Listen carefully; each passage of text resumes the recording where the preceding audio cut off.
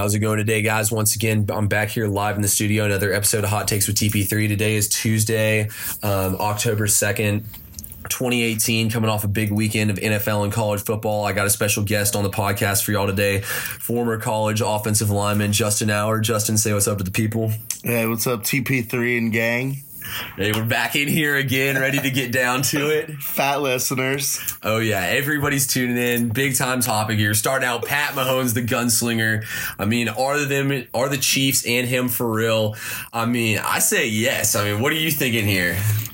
Left or right hand, he'll get it done. Yeah, no, the best play of the whole game to me was, so it's second down. They're getting backed up on that game-winning drive they had. 2nd and 30 after like 2 holding penalties in a row. What do you know? Mahomes just slings it. They get 25 yards. Next play, first down. I think it was 23 yards. Next play, first down. It was like it didn't even phase him, the fact that it was that far. I guess when you got that hot Von Miller breath coming down your neck, you'll make anything happen.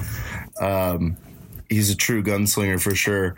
He definitely makes college football relevant in the NFL with this kind of offense they're running. Love the screen game, though. And how many times do you see Andy Reid after a series go sit down next to him with his play calls all lined up, like they're neck and neck right there. And it's another prodigy of Andy Reid. So that's where it all comes down to. He could be on another team and not have nearly the opportunities or be in the position he's in if he's with another staff. No, 100%. I mean, I just feel like he's in the best situation for him, and he's just such a talent. Like how big he is, how fast he is, the speed he plays with, on top of how just accurate he's become throwing those balls down the field. I really feel like that year he sat out behind Andy Reid, he became a lot better. And I think this was the best game that he's played as an NFL player, and it wasn't his best statistically. I mean, like, this guy set so many records for quarterbacks, and you're just like, for this far in the season, this many games started, like, he set so many records. But I think the biggest thing is that he just played his best game, and it wasn't even like a record-setting game. No, it's the game where you see him overcome adversity. It was the first game where he had solid rush in his face for the whole game, and at times the game wasn't going his way. He had a couple series where he didn't complete a pass, but that's also the beauty of what Andy Reid does, is he makes it easy on him. He was getting the ball out of there really quick at the beginning. Then that pass rush started to set in a little bit. And like I said, they run the screen games. They really get everybody involved.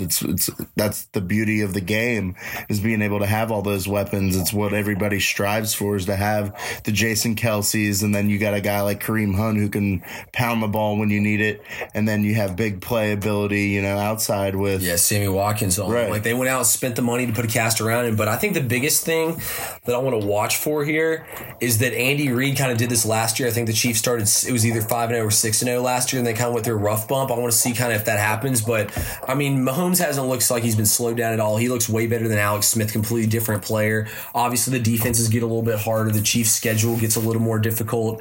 I know they have to play Jacksonville in 2 weeks. So, I mean, it's definitely going to keep getting harder from here. But I definitely think the Chiefs are top class in the AFC. The biggest thing, though, to me is their defense. Yeah, they give up a lot of yards. They're one of the worst defenses in the league by giving up yards. But they bend but don't break. They're the best defense in the NFL at getting you off the field on third down.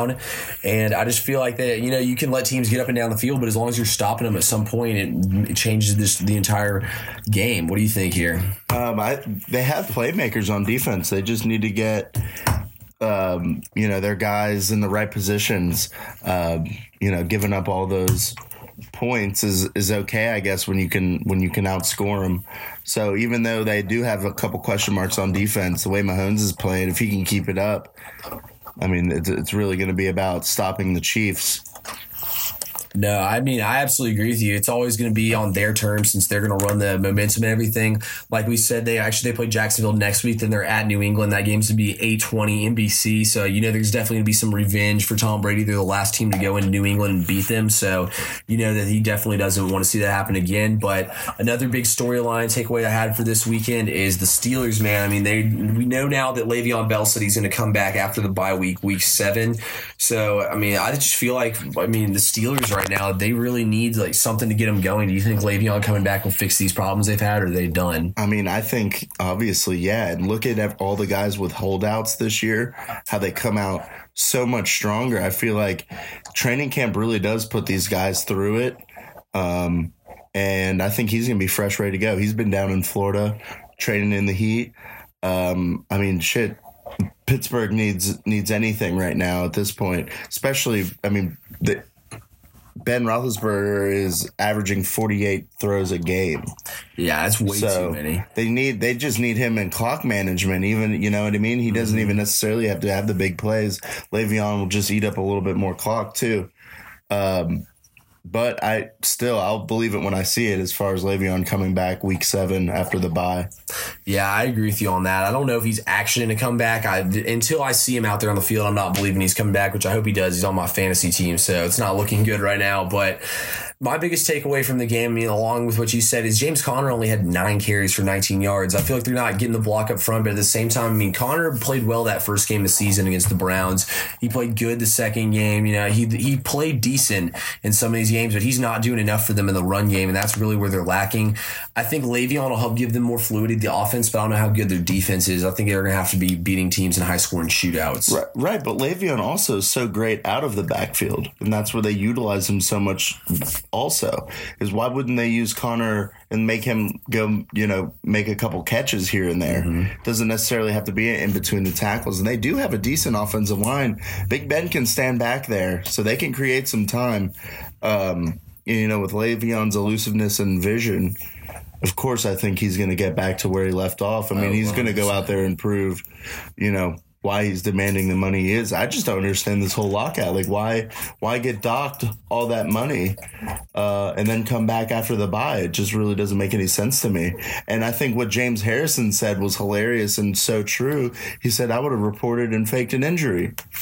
Because then you're not getting docked at 853 because you're on the active roster. Yeah, I just think it's him trying to make a point at this point. He really thinks he's that good. He feels like he's being disrespected by not being offered the kind of money he wants, and he knows another team will pay him the money he wants. I mean, he's torn his ACL. He knows how easily everything can be taken from you. But, I mean, I definitely see a point. I hate the fact that he is sitting out. It's worse for us as the fans. I think it's worse for the Steelers. It's bad for the NFL. But, I mean, I can understand from his standpoint why he's doing it. He's just really the first player I've ever seen kind of do something like this. But my biggest thing is, yeah, the Steelers, they average 59.49 more yards per pass yards per game, 0.53 more more rushing touchdowns per game, and then 0.22 more touchdowns per game just in general. But I really think though that they need more of a balanced attack, because when you know they're just going to line up and throw the ball, it doesn't work as well. And on top of that, it doesn't really run any time off the clock, so you can't really control possession or anything like that. But I think Le'Veon will make a big difference. I just don't know if this team's locker room is completely falling apart. That's my biggest question right now, because I really feel like, you know, like Mike Tomlin, yeah, he's really good at motivating you on the field and getting the team going. But when it comes down to his locker room, I feel like there's always stuff coming out. Like Le'Veon was talking about his contract before they even played the Jags. They were talking about playing the Eagles, playing for the Patriots before they even played the Jags. Like, they just completely look past it, and you really can't do that. I think Mike Tomlin is too much almost of a player's coach, to where his team can sort of feel like they do what they want to do. But I think at the same time, he sort of has Le'Veon's back, because he knows how it works. I mean, he's not ultimately making that call. Yeah, he's not the GM. And that's my argument with John Gruden, too. Obviously, you want your best player on the team, but, you know, that man's worried about in 2 years moving this franchise to Vegas and that kind of thing, and there's long run stuff. So everybody covers their butt in every way. Yeah, but at the same time, I feel like if you're Gruden, how do you not call or contact your best player? Like, if I'm the coach sent to a new team, if I'm like, let's say I'm sending the Falcons, I'm like, yo, I'm about to call up Julio, I'm about to call up Deion Jones, I'm going to call up Grady Jarrett. Like, I would want to have a conversation with every single player on the team, but especially like my best players would be like, talk to me if you need anything. Like, let's, you know what I mean? Like, you want to keep those guys happy, and you want to definitely have those guys on your side, because at the end of the day, they play for you. They feel, I don't know about, I mean, you know, obviously you're playing sports, you feel like you're playing for the coach and stuff, and like, if they like you, then they're going to play hard for you. Right. And if I'm Khalil Mack, I'm hurt by how, you know, that transpired. Exactly. And I think Le'Veon probably feels that way too. It's just different positions and that kind of thing. I don't blame Le'Veon. He's still making $14.5 million this it's year. Not so, I mean, no, not at all. I mean, and that's a lot for 1 year. It is what it is. This is the gross part of the game. I think free agency is a good thing for the league. And I really like how this new transfer rule in the NCAA is kind of taken effect with the redshirt stuff, because it gives players leverage. I think ultimately that's how it should go, because it is your body that you're putting on the line, and you're entitled to what you think you should be compensated for that. And it shows true heart by Le'Veon to do it, especially after, he, like you said, it's not chump change. Yeah, that's it. Yeah, no, 100%. I especially like how they changed the rules up to give players more flexibility in college football, because it's like really your one chance to grow and become better as a player. And if you feel like you're being mistreated somewhere, like, you don't want that one thing to be the reason why you can't do better in college, you can't get better at football and learn and have a good experience. So I definitely feel like players should definitely be able to do whatever they want to and transfer and move around, especially with how they changed the redshirt rule to four games now. Right. And coaches always can do whatever they want. They're the first to pull you and put you on the bench. Mm-hmm. They ultimately decide your future, and they can pick up and leave whenever they want and take a job that they get offered, and they don't have to sit out or anything. So I think having player freedom is very much a good thing. No, yeah, I 100% agree. I like it. It's a good positive move by the NCAA to show they care about their athletes, since they don't let them get paid. But ultimately, do you think the Steelers have a chance to make the playoffs here? Like, what would you say your worry level is in Pittsburgh? I'm more worried about these next few games before Le'Veon gets back, because if they can come out of these next 3 weeks with some wins, that will definitely help their cause. I don't think he's lost the locker room, Tomlin, at all. I think they're just at a funky spot. Nobody can really address the elephant in the room, and that takes a toll on a locker room, especially after 53 guys get asked about it every day. So a lot of it is media rhetoric, and that's always the first thing that is cut out in every locker room. So I say we just sit back and see what happens. I hope nothing but the best for Le'Veon and the Steelers, but I don't see them making it that far, even if they do make it to the playoffs in a wild card situation. Or yeah, no, I really don't think they're going to make the playoffs, honestly. I mean, next game, them and the Falcons are both playing each other for the season. Unfortunately, the Falcons got more bad news on the way. Grady Jarrett turned his ankle. He could be out the next 2 to 3 weeks. So it's just the injuries just keep racking up, guys. I mean, if I could pick 3 players on our defense that couldn't get hurt, it'd be Deion Jones, Grady Jarrett, and Ricardo Allen. And what do you know? All 3 of them are hurt now. So it just feels like we can't catch any breaks. It really felt like that entire game versus the Bengals, like when Andy Dalton double cocked with the ball, they didn't call it a fumble. Like, I was just like, can we get any breaks in Atlanta this year? I feel like we're wasting our talent. But this game between them and the Steelers, I think is huge for both teams. Both teams, pretty much the season's on the line at this point. So they both got to get after it. Then, I mean, they play at the Bengals, Browns at home, at the Ravens. This could be a really rough stretch for them. It doesn't get any easier, because then they play the Panthers at home, then they go to Jacksonville, to Denver. Then they play the Chargers at home. Then, I mean, they kind of get a break with the Raiders, within the Patriots, Saints, and the Bengals again. It feels like there's no easy games on this schedule, really, when you look at it. I feel like that at the Raiders might be an easy game for them, and then other than that, I just feel like it's just hard game after hard game after hard game. So it's going to be tough. I right now, gun to my head, I'm saying Steelers don't make the playoffs. It's a hot take. Take. Steelers miss the playoffs. That's what I'm thinking right now. But if Le'Veon Bell walks in that locker room, it could completely change everything. It could almost be like Jesus coming back from the grave. You see Le'Veon Bell come out there and it re-energizes the entire team. That's exactly what they need him to do. We'll see if their offensive line can hold up. I'm a big Pouncey fan. And that's a great guy to have there and playing center. So we'll see. Yeah, no, absolutely. And like I've been saying for the Falcons, it's all about just staying in striking range. When we get Deion Jones back, that's what the Steelers have to do in this situation. So 2 desperate teams are going to be matched up on Sunday. Going to be a huge game. The Patriots this week, they just went off on the Dolphins, scoring 38 points. They get wide receiver Julian Edelman back. Quick turnaround to Thursday night. Do you think that this makes the difference the Patriots need and they get this offense rolling again? Well, like I said, it's another weapon for Tom Brady. No, I absolutely do not think it'll be a negative at all. I think this is definitely a catalyst. This is Tom Brady's right-hand man. And for the guys that really haven't made the plays that they needed them to make these first few games, now those balls are going to him. because usually when it's that ball's in his vicinity, he's coming down with it. It's just the Patriot way, you know, how Tom Brady gets in, locked in with his guys, and sky's the limit. Just hopefully they can all stay healthy. Yeah, no, I think it's going to be huge, too. I think it'll change the entire season for him. They just threw Josh Gordon in that offense. Now they're going to throw Edelman in there. I mean, I don't know how big of a difference he'll be this week since it's a short turnaround. He hasn't been able to practice with the team since training camp. So I don't know how that's going to work for the team, but I feel like it won't be that big of a deal. I look for him to be in there a good bit, but the biggest thing to me is it moves Hogan back out wide and puts Edelman in the slot. So then I feel like both players are in better spots for them in the offense because this offense has struggled. They scored 10 points at the Lions, 20 points against Jacksonville, but those were mostly turnover fueled against Jacksonville. They finally went off this week, and Sony Michel, I really feel like brought like their run game all the way together, and may not be a bad thing that they lost Burkhead, but it's going to be a short week turnaround, and if we'll see it right away, but they need to figure things out before they play the Chiefs on Sunday Night Football in 2 weeks. Well, historically, Patriots are horrible in September.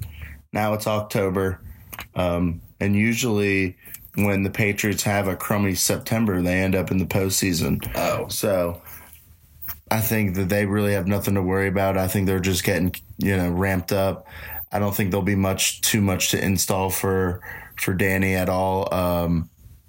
Him and Tom sitting on the beach in tight pants and run plays. So they took care of what needed to be taken care of in the summer.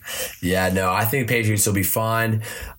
I think they're still going to make the playoffs, still probably going to go to the Super Bowl. Nothing really changed there. So huge controversial call. Colts go for it on fourth down in in their own zone, trying to beat the Texans in overtime in a crazy game where we saw Andrew Luck throw the ball over 60 times. Frank Reich, do you think he made the right call here? I think he made the right call because he's setting the tone for his new team, and at the press conference he said, I make that call 10 out of 10 times. It's a ballsy call, but look what all the stuff the Eagles pulled off last year on, they were one of the best teams on fourth down. He brought a lot of that Eagles element to Indianapolis with him. So I like it. And, really, I think on another game, another day, Andrew Luck makes that throw and doesn't, short arm it.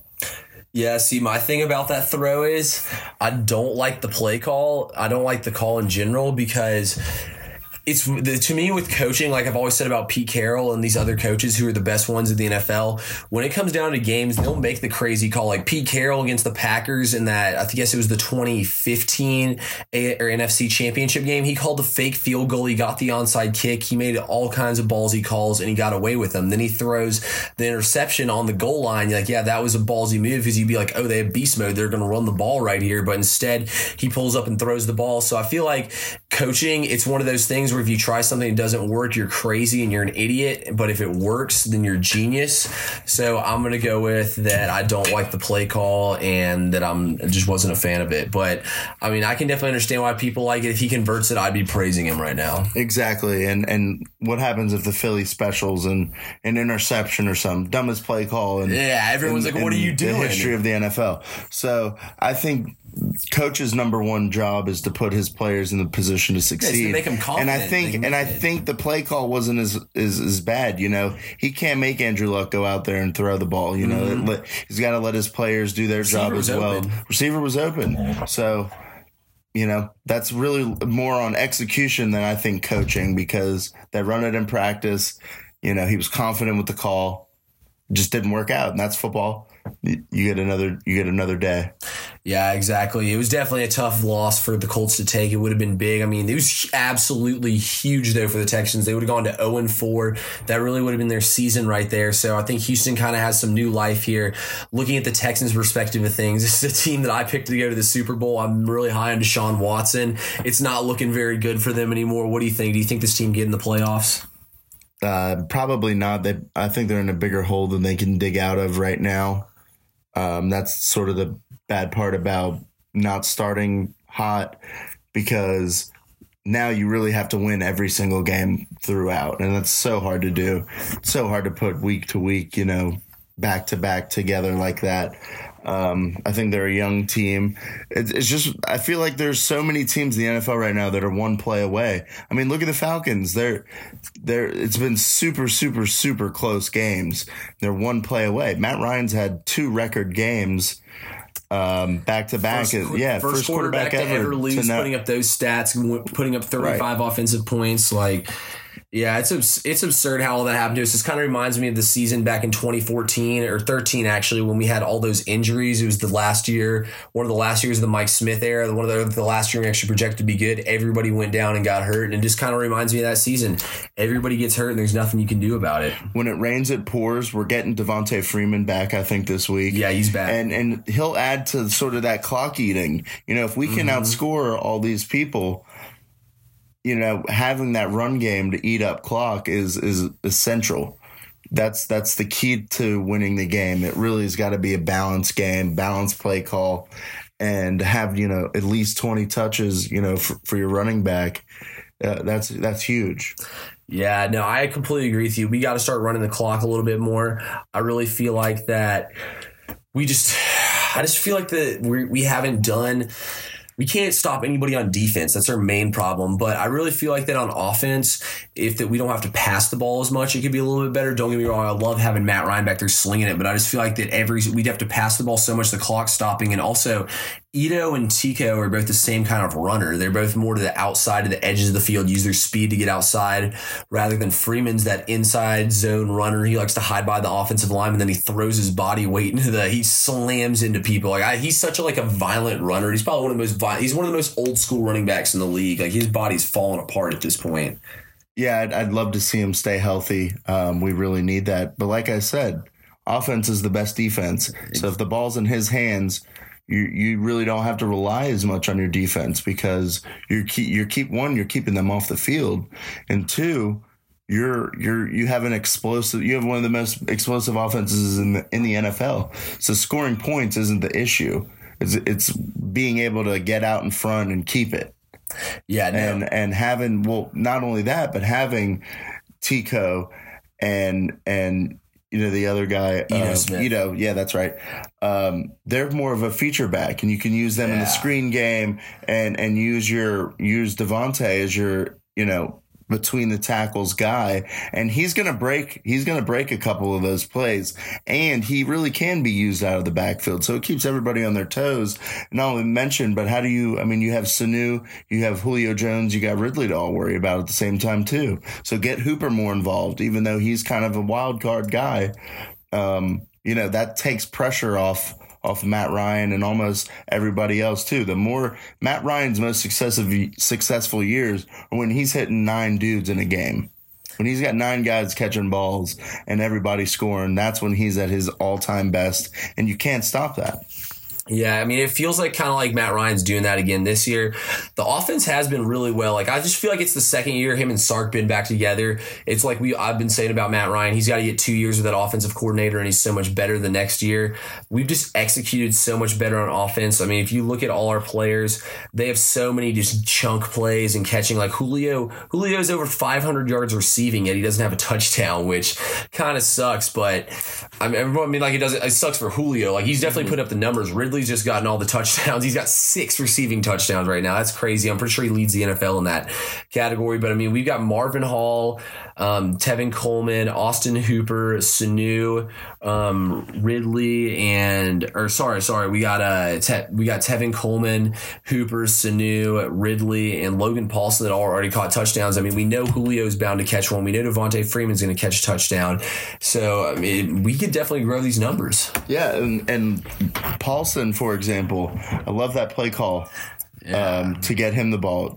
Like I said, use all your guys. When our stars are getting so much attention, that's doing us a favor, and that's where coaching and Sarkisian comes into work. He's got to get the ball in those guys' hands who aren't being covered and who aren't getting as much attention, because it keeps everybody honest on everybody.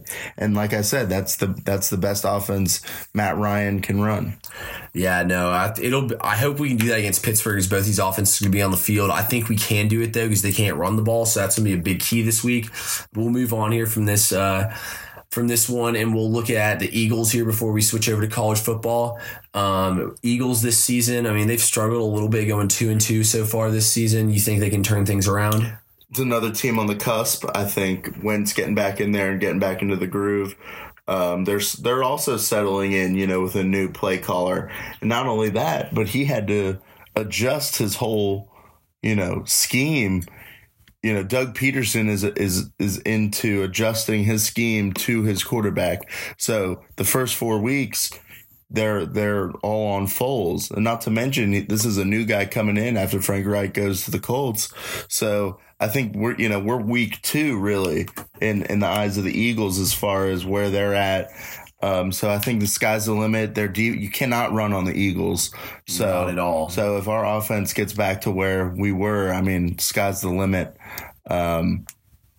Carson hopefully can stay healthy and his knee stays strong. He looks good back there. I think it's just really an execution thing, getting back to Alshon Jeffrey, who's been out, and sort of the new pieces of the pie, because we did lose a couple guys. We don't have Trey Burton anymore, but our tight end play is good, and getting Goddard and Ertz, really back involved is big time. They run that really cool 2 tight end set. I think it's the 22 package, and that's caught a lot of defenses in confusion, and they can throw out of that as well as run. Yeah, no, I agree with you. I think the Eagles, it's just the fact that they had Foles in there and they're finally starting to get all their key pieces back in place and stuff. So I really, if Alshon's back too. I mean, Ajayi's been banged up. They've just had so many injuries. They're starting to get all their guys back. So Eagles could easily be the Falcons as far as the injury stuff goes. 100%. Falcons just have gotten it on the unlucky end, and when it rains, it pours. Yeah, and that game against the Eagles and Falcons was huge for both teams. Like, if the Falcons won that game, we would be in decent shape right now, but now we're 1-3 instead of 2-2, and the Eagles winning that game, now they're 2-2, and then right before they got their boys back. So I mean, it's things of the Eagles. That's exactly why they're coaching superior. Yeah, they lost the Bucs, but they were the banged up Eagles, and I just feel like that they've done everything the right way and the way they need to. It's just such good coaching. Doug Peterson's one of the best coaches in the NFL. I think that. I don't know if they'll beat the Vikings or not this week. That's going to be a tough matchup. I'm probably favoring the Vikings in this game. But I think against the Giants, they do play the Panthers and Jags and the Cowboys. Cowboys will be easy. I think they can beat the Giants pretty easily, handle them. And I feel like they're going to get this thing rolling and beat the Panthers and the Jags as well. I think they have the defensive line that can shut down Cam Newton. Cam Newton's one of those guys. I've watched Cam Newton play so many times. Cam Newton, if you let him get up and dance on you, dab on you, throw up his little first down points and stuff, if you let Cam Newton do that, he's going to have a field day on you, and he's literally going to own you. It's all a mental thing with him. If you hit him early, hit him in the mouth, knock him around, beat him up a little bit, Cam Newton he goes over there, puts the towel over his head and gets all pissy over on the bench and sits over there, and you're in his head and the game's over. I've seen it thousands of times. The game the Falcons beat them in that season, they went to the Super Bowl. The 2 times they lost was because the Falcons got after him. Vic Beasley sacked him in the first quarter. Adrian Claiborne, we were all over Cam Newton right as the game started. Exact same thing happened in the Super Bowl. Von Miller got after him. I actually picked Von Miller to win Super Bowl MVP. Got great odds on that. But I mean, that game, it's just, that's how it is with Cam Newton. It's all a mind game. I really think the Eagles have a line that can do that. Yeah, Fletcher Cox holding it down. They really get everybody involved. That's a defense that can run, sideline to sideline. Mm-hmm. I just hope they can get their crap together. And luckily that this Titans loss is not a divisional game. So yeah, it hurts you, but in the long run, I think we'll still be top of the division. Yeah, that's exactly what I think. I think the division's kind of weak. The Cowboys and the Giants, to me, the Giants will not be good as long as they have Eli Manning playing quarterback. I said it all season long. Eli Manning will hold the Giants back this season from having a big year, and that's exactly what's happening. They even went out and got him a left tackle with Nate Solder from the Patriots. So you really can't say, the line play's been bad, this, that. They've spent money on it. They got him Saquon Barkley. They got him all the toys, and you can't do anything with him, even paying Odell. So you can write the Giants out of that division. The Cowboys have no weapons at wide receiver. Without Sean Lee out, they're going to struggle to stop teams. Houston's going to get a huge win against them on the road this week. I really like them in that game, and I really don't think the Cowboys have a chance to go in the playoffs. The Redskins are a decent team now. I kind of like their roster, but I mean, the Eagles are way more stacked, better coached. I like the Eagles. Redskins defense is really coming out of the woodwork. Like their hard play. You know, I think if they can get Kirk Cousins back into his gunslinger mode, they kind of have a bunch of low-key weapons. You know, they could definitely make a run. I don't see them beating the Eagles, though. Yeah, I think they'll be like 8-8 or something like that. I think they could be a wild card team. They could be a team that would come to Atlanta and upset everybody. Nah, they couldn't come to Atlanta and get it done. Once we get Deion Jones back and Grady Jarrett back, I don't see that happening. But let's move on here. College football Final Four. We finally had some big Final Four implications this week. The matchups were Notre Dame and Stanford, which Notre Dame dominated, and then Ohio State, Penn State, which came down to the wire this week.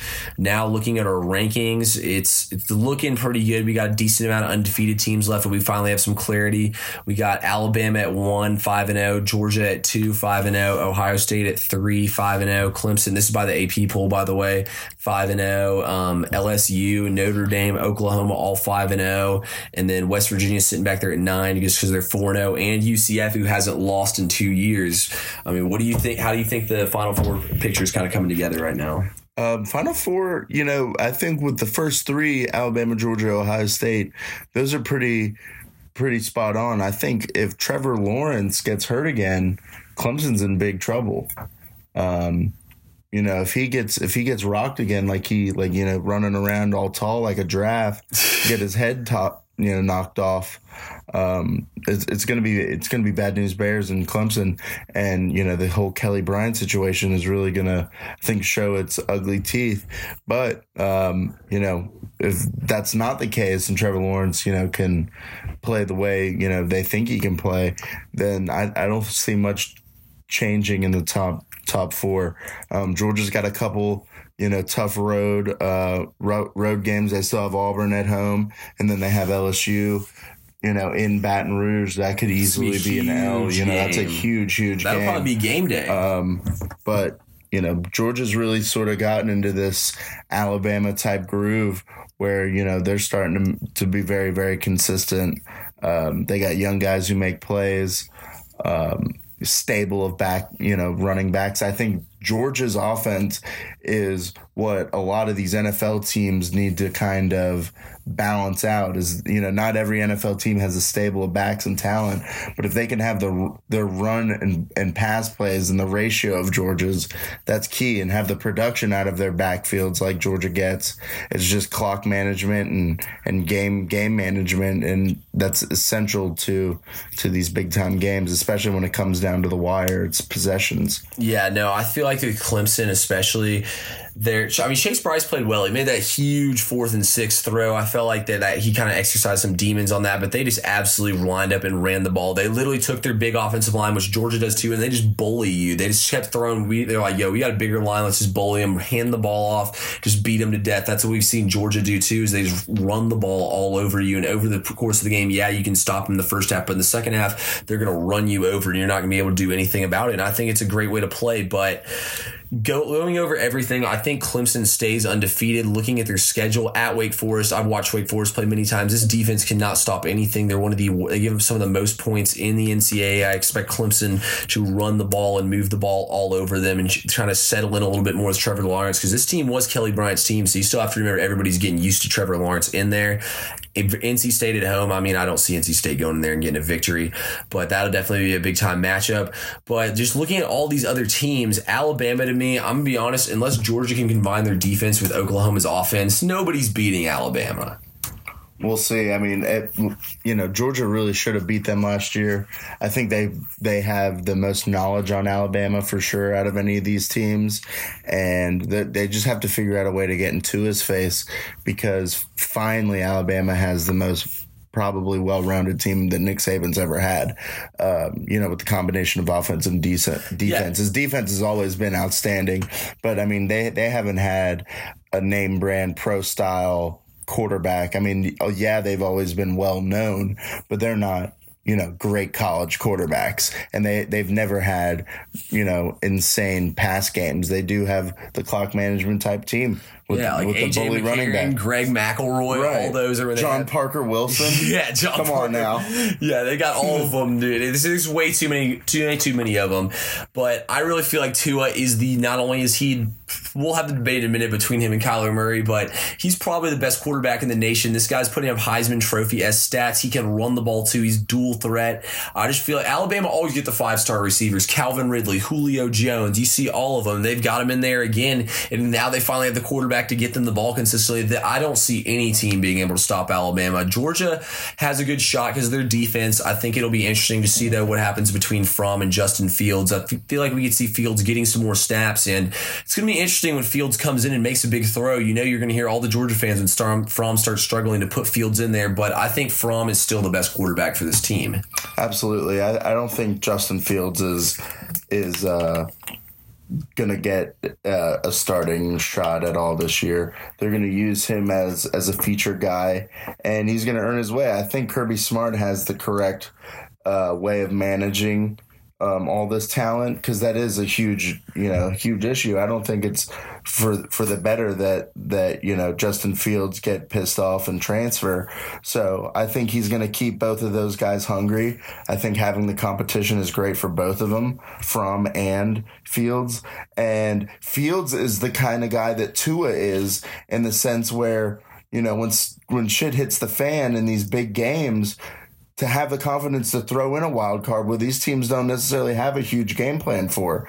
And to have the type of athlete that Fields is, I think we almost even have the edge, because Fields can go in there and run the ball just like a running back. I mean, he's a stout guy, and also have the ability to throw the ball. I mean, we have some legit receivers as well. Isaac Nada made a big time heads up play.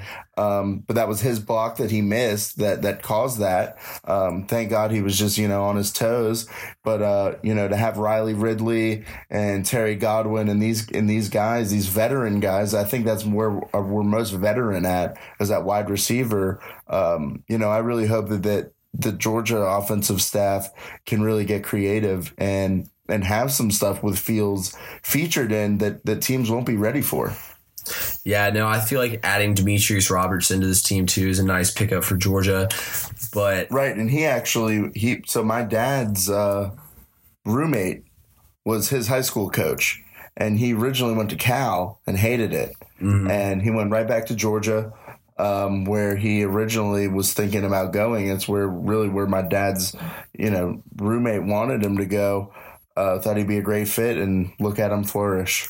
Yeah, he's been absolutely flourishing this season for Georgia, especially running the ball for them on those in around plays. They get him involved. They get everybody involved well in their offense. Do you think Notre Dame can go undefeated? I've looked in their schedule, how they played. I mean, that defense has lots of players who will play on Sundays. Like, I'm one of those people who hates Notre Dame. I'll always hate on Notre Dame, but I'm going to be honest. Ian Book going in there has made their pass game a lot more dynamic, and this defense is imposing. Like, Stanford has an explosive offense. J.J. Arcega-Whiteside's probably a top 5 receiver in the nation. We all know how good Bryce Love is. He's had a terrible season this year, but they absolutely shut him down.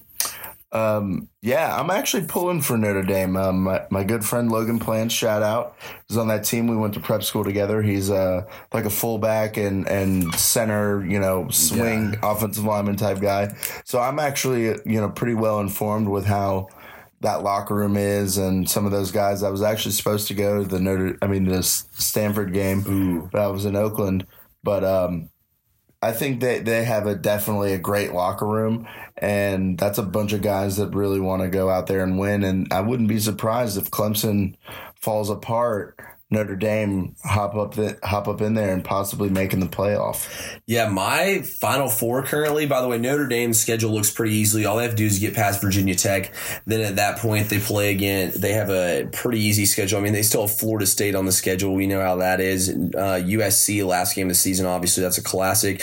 But then they get Navy, Pitt. I mean, it's easy. At Northwestern, and looking down that schedule, there's really nobody on there, I think, that can challenge them. Obviously, you got to be on your toes and take every opponent seriously. seriously, but I mean, there's no excuses here for Notre Dame if they don't go undefeated. LSU has to run the gauntlet, having to play Alabama, Georgia.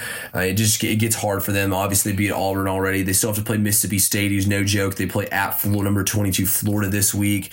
At Texas A&M, last game of the season. I mean, those are not easy games. Arkansas and Rice will obviously be victories, but I mean, they get tested every week for the next couple of weeks here. So we'll really see what LSU's made of. I honestly think I think they definitely lose to Alabama. I mean, I don't think Alabama's going to run away with it like that, but Tua is just such a better quarterback than LSU has. And on top of that, I mean, this LSU offense to me hasn't been great. Everybody's put up big points against Ole Miss. This is where I finally make my judgment on LSU and if they can beat Georgia is at Florida this week.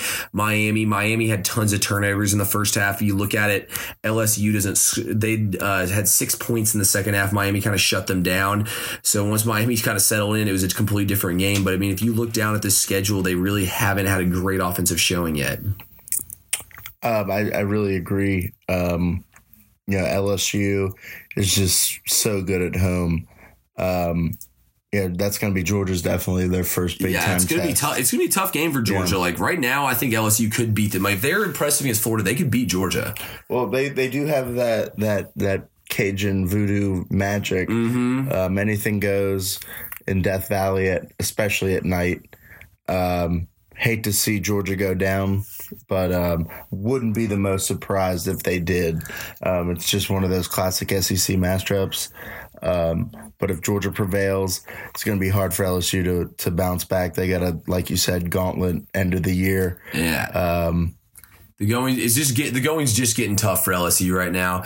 Right now, my Final Four prediction, I'm going to go with Alabama, Ohio State, Clemson, and Notre Dame. Only reason why I'm leaving Georgia out of there is because I feel like all these teams are going to be undefeated, and then when Georgia loses to Alabama in the SEC championship game, that's going to end up being the L that knocks Georgia out of there. Obviously, if they could beat Alabama, or if somebody like Clemson or Ohio State or Notre Dame loses a game, they'll get left out. It's going to be weird with Oklahoma too. I mean, Kyler Murray, I'm all over Kyler Murray. I think he's the best player in college football. Their schedule is pretty easy too. So, I mean, we could end up having 6 undefeated teams here. And don't forget about Central Florida. The thing is, West Virginia and Oklahoma will get even out. Red River rivalry. That's a tongue twister. Is this weekend. I mean, do you think Texas can pull this off? Probably not. I really don't think Texas is. They've had a couple good weeks.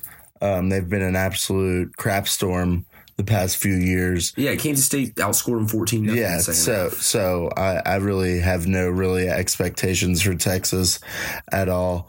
I think this is the time of year with all these undefeated teams where I start praying for losses, just because if we have all these teams that are undefeated get into the playoff, here come the bandwagoners about the bigger playoff, which I think is kind of overkill. I really like the 4-game format. Ooh. And I think that the more undefeateds, the worse off for college football. I really would like to see the scheduling get better, and I really think the top 25 teams should be playing and really shouldn't have necessarily a set schedule. I think these money games and these cupcake games are a waste of time. There should be one a year. Ooh, see, I disagree with you. I like an 18 playoff, but I also like the cupcake games. Because if you think about these cupcake programs, like Kennesaw, for example, we have terrible fans. Like, nobody at the school goes to the games, nothing. Like, they don't make hardly any money. Nobody really buys the merchandise. Like,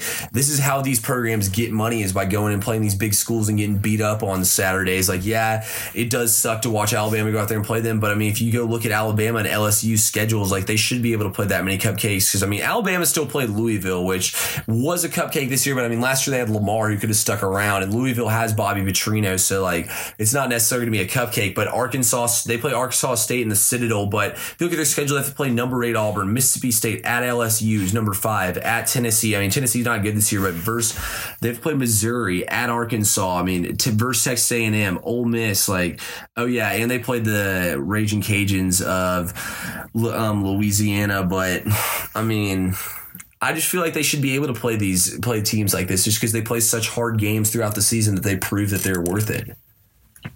Yeah, but I disagree in the fact that all the teams do that. I would like to see interconference. I think they should play everybody in their division and then more interconference games. Yeah, I mean, it'd be fine if you played like two cupcakes and then played like two played like they had like kind of like they do for basketball, and they have like the ACC Big 10 tournament and like the SEC Big 12. If they did something like that against each other, I think it'd make it a little bit more fun and competitive. But like you said, the teams just want to go undefeated, so they're like scheduling these cupcake teams so then they can go undefeated. But I personally like an 18 playoff. I think college football should too. It's more money. I mean, I watch the other bowls just because there's nothing else on TV and I just want to watch football. But besides Florida State's bowl in the Final Four, I mean, none of these other bowls mean anything. So I think it gives us more meaningful games and just makes it more fun. Like, I want UCF to get in there. I want UCF to get a shot. I think if they're one of the only 4 undefeated teams, you have to put UCF in there. They don't lose a game for 2 years, and they even tried to schedule good teams. Like, they beat Auburn last year. I mean, they played UConn, but they tried to play Pittsburgh. Pittsburgh's typically a good program. I mean, SMU this week. I mean, they play decent opponents. It's not like they're playing in like the WAC or something like that. You know what I'm saying? The American is decent, right? That's the whole problem. It's a year of decent where you're undefeated, and there's too many teams out there fighting for it. That's where I disagree with you. Even if Georgia does lose the SEC championship, they'll be back in there like they were last year. Yeah, I mean, if Ohio State or somebody loses, just looking at Ohio State's schedule, I think they should win every game left on their schedule. I thought Penn State was the only team that had a chance just because it was at Penn State, and we know how crazy that game is, Ohio State, Penn State, but they couldn't pull it off. I don't think Ohio State, though, can hang with these bigger programs just because all they've played is a bunch of cupcakes. And if Penn State actually had a decent offense, like their offense, first off, that was the worst fourth down play call I've ever seen in the history of sports. Like, when I saw that, I was like, what is wrong with James Franklin? That was the dumbest thick play call I've ever seen. I think it's a perfect representation of the moment's too big for him and that whole team. It all comes down, from the coaching staff down, and what a bonehead call. Key and Peele should be out there making that call. Yeah, I'm pretty sure. Too many jokes over there in Penn State. Yeah, anybody could have called a better play than that, but I guess I can see your argument on UCF. I just feel like if they're one of the only undefeated teams, they should get in there. But, I mean, if Georgia is a one-loss team, they'll get in over any other one loss, 100%. It's going to be interesting to see what happens with these teams, but let's go to our final topic here. Tua, who do you have for Heisman Trophy? I mean, there's 4 basically contenders right now. We got Tua, Kyler Murray, Will Grier, and Dwayne Haskins. I mean, who are you picking out all these guys? Really, it's like the least I know about a class at this point in the season ever. There's really not any big, brand name guys. I really think Grier has been putting in some work. I mean, he's got some crazy numbers. But if Tua and Tua keeps on track where he's at and they go undefeated, I'd be very surprised to see him not win it. Yeah, I definitely think Tua has the upper hand on these guys. I love watching Kyler Murray play, though. He's thrown for over 1,400 yards. He has 17 passing touchdowns, a passer rating of 230.9 right now. He also can run the ball, too. He's got 285 yards rushing, 4 touchdowns. He's got 21 total touchdowns. That's the most of any player in college football right now. He's absolutely balling. But, I mean, I watched most of this Oklahoma-Baylor game while I was watching the Florida State game, and the plays he was running were unreal. Like, it'd be 2nd and 25. He would fake a pitch to a running back and then just run around on the field and get a first down, then just walk out of bounds because he was just like Baylor yard trash. Like, they would literally be like, oh, Marquise Brown doesn't have a reception yet this game. Like, he's 10th in the nation in passing or receiving yards in a game or per game, and he would literally just boom, catch, touch, 65-yard touchdown. Anything he wanted happened, and I just felt like he absolutely dominated this game. So it's going to be tough for me to go between Murray and Tua. I think a lot of it comes down to how teams perform. But I think Kyler Murray so far has had the best Heisman-worthy game. He threw for 6 touchdowns, had 1 rushing, 432 yards against Baylor, 7 total touchdowns. I think the wild card is Benny Snell Jr. from Kentucky. He has even as a passing touchdown this season. Their running back. He has 115 carries for 639 yards and 8 touchdowns. So, I mean, he's just going to keep balling out, and I love everything he's done for this Kentucky team. I feel like he's kind of put them on his back to 5-0 so far.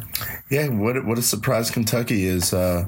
Like to see them come out of nowhere. the Heisman's a funny thing because of how it's voted on. It's always under scrutiny, and I don't think, obviously, numbers aren't the only thing that attests to winning. You know what I mean? So yeah, these guys have crazy numbers, but they still somehow don't get themselves in there, just because they don't play the high capacity schedule that some of these other guys do.